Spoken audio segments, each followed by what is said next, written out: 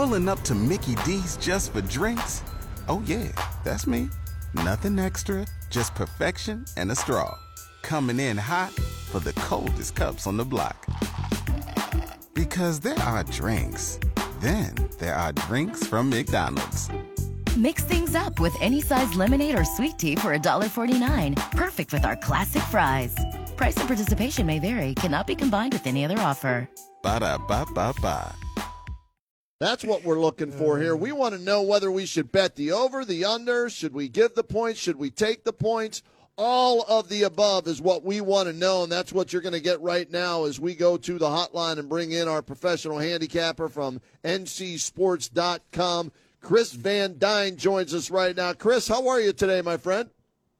Fantastic. Another exciting week of college football. We had a great week last week on our NFL plays, looking to build off that. As we've struggled a little bit on our college plays, but as we get deeper into the season, we're going to have a better idea of who these teams are, and the adjustments need to be made with the portal and everything, and transition into the season. Yeah, well, hey, the games you gave us last week, you were 3-0. So if our callers and listeners out there put any money down, they're thanking you today because the info you gave us allowed them to go 3-0. So let's start with college football, and I'm looking at some, games this weekend, and the one that jumps out to all of us, obviously, is Ohio State coming off the bye week after the win at Notre Dame at home, taking on a very good offensive Maryland team. Close game last year at Maryland. What are you looking at to determine whether you're taking the Buckeyes and giving the points, or maybe betting the over or under in this game? What information stands out to you?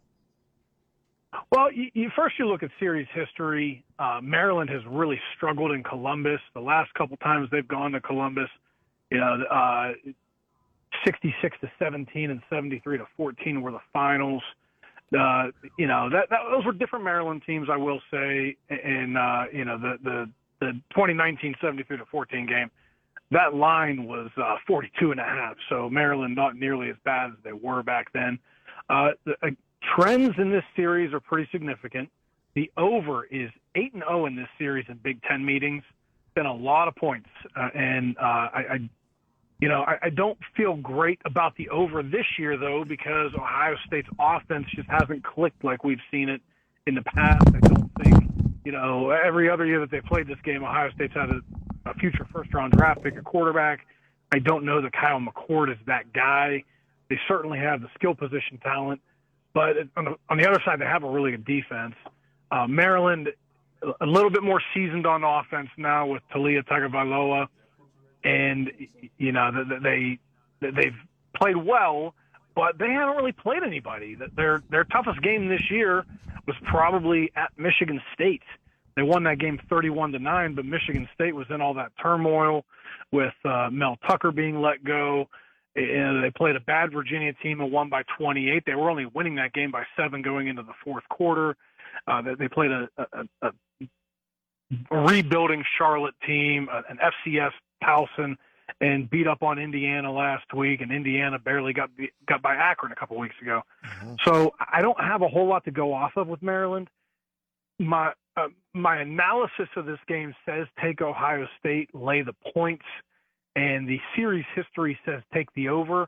I'm not real convinced on either one, though. So this is actually a game I'm probably going to stay away from. Yeah, it's a good stay away from game for us, too, because when we look at it, and Kyle McCord, he's trying to prove himself, and he's trying to take the reins and in a long line of really good quarterback play, but they didn't name him the number one quarterback until a couple of weeks ago. So it's still a work in progress.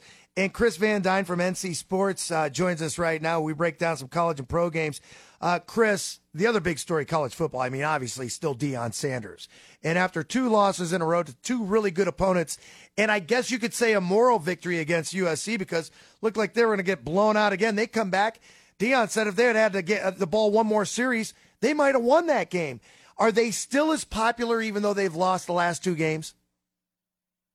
I still think the popularity is there. The expectations were a little bit drastic after they won those first 3 games. There were people that thought they were a top 10 team when they clearly hadn't performed like it. The The game where I thought they really got exposed was the Colorado State game because they were a big favorite in that game. And, even at 2-0 going in, I had some doubts, and they didn't perform to what some people thought they would when they were laying double digits in that game, and only ended up winning by 8, and by all rights should have lost the game. They gave Colorado State quite a few chances to win that game and pulled it out in the end. They gave up 499 yards in the game. And I think, the one constant with Colorado has been high-scoring games. They're scoring at will, 34 points a game. They're throwing for 357 yards a game. Shedeur Sanders is still completing a high percentage, 75%. But on the other side, their defense has also been consistently bad. They're giving up 480 yards a game and 36 points a game. Arizona State's been plagued with injuries. It's a team still trying to figure themselves out under a first-year head coach. But they also played USC tougher than expected a couple weeks ago. They only lost at home to USC by 14, and considering their injury issues, that was not a bad performance. Trenton Bourguet has been playing a little better for them. He actually threw for 344 passing yards last week against California, who isn't a terrible football team. They were on the road in that game too. So I think that, if I'm going to play this game, I don't know that I want to play Colorado as a favorite, but I definitely don't mind the total when you're talking about a Colorado team that doesn't play with very much defense, and Arizona State, who is improving on offense and also has some defensive issues. So I think the over might be the play there. Colorado just play the over every week, and the total is at a reasonable number at 59. Okay. Happy to have with us Chris Van Dine. Follow him on Twitter at ChrisV160. He is our professional handicapper, breaking down the college, the NFL games for you.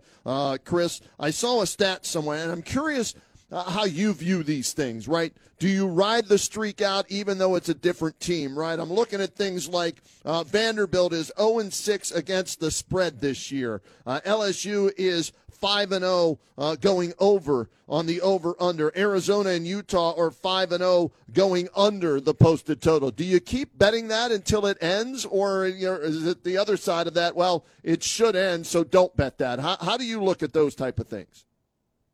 We always say bet on the streaks, because if you catch a streak early and you ride it, and let's say that streak gets to 12, let's say you've caught it on the 4th week, and you ride it for the next 8 weeks, you've won 8 times. Versus if you play on a streak and you lose, it's just one loss.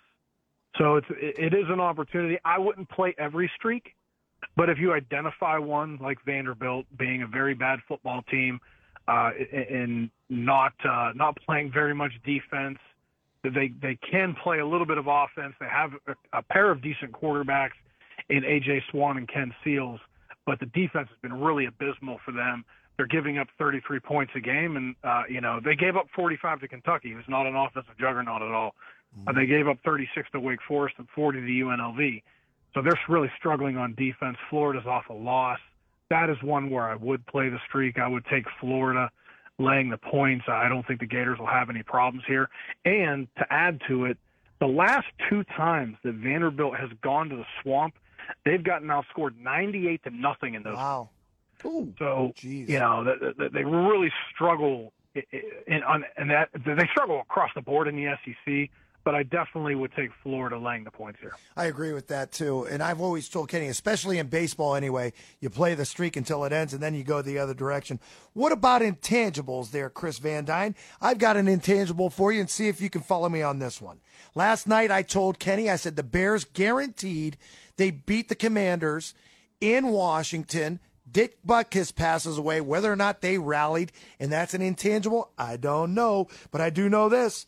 Illinois taking on Nebraska, giving 3. Do they rally for Dick Butkus as well and cover that line? I think the problem is most of the players on that team have, they might have seen the name Dick Butkus. Got a statue. In the facilities and stuff like that, and I'm sure they saw it on social media. But I'd be willing to bet that most of the players on the team have very limited knowledge of Dick Butkus. So I'd probably say no. Not much of an effect on a college team. I do think that in a situation where there are situations where kids will rally behind something that happens on their team. But it can work both ways because it can sometimes take kids out of it. Maybe a little bit of a stretch there, Kenny. I'm always looking, though. I'm always looking for something. Hey, they've got a beautiful statue of Dick Butkus in front of Illinois Stadium. And I just, somebody like that, I mean, what if they had to rally around over the last 50 years other than Dick Butkus? I mean, if there's something, it would be him. Yeah, well, yeah. It's a fair I understand point. where it is a fair point. I know these young kids these days, and they, Dick Butkus was actually before my time a little bit.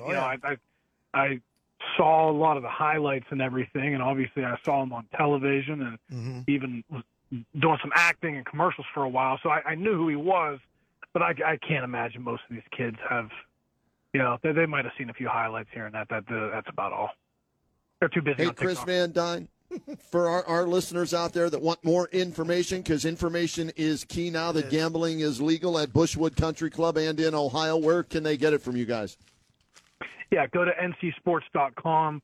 Check out the Power Sweep newsletter.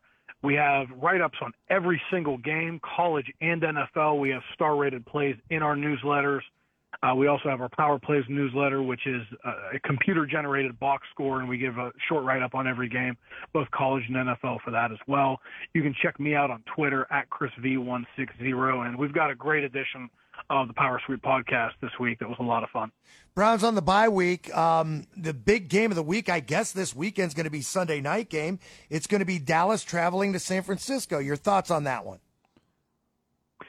Yeah, San Francisco, man, I'll tell you what, they look like they have really taken off this year. 4-0, putting up over 30 points in their first 4 games for the first time in franchise history. Brock Purdy, a lot of people had doubts about him, being a next level guy in the NFL. But what has he done to prove anybody wrong? He just keeps playing and performing. 20 of 21 last week. The offense looks great with Christian McCaffrey. He looks like an MVP candidate. I'll tell you what, the 49ers look like a buzzsaw this year.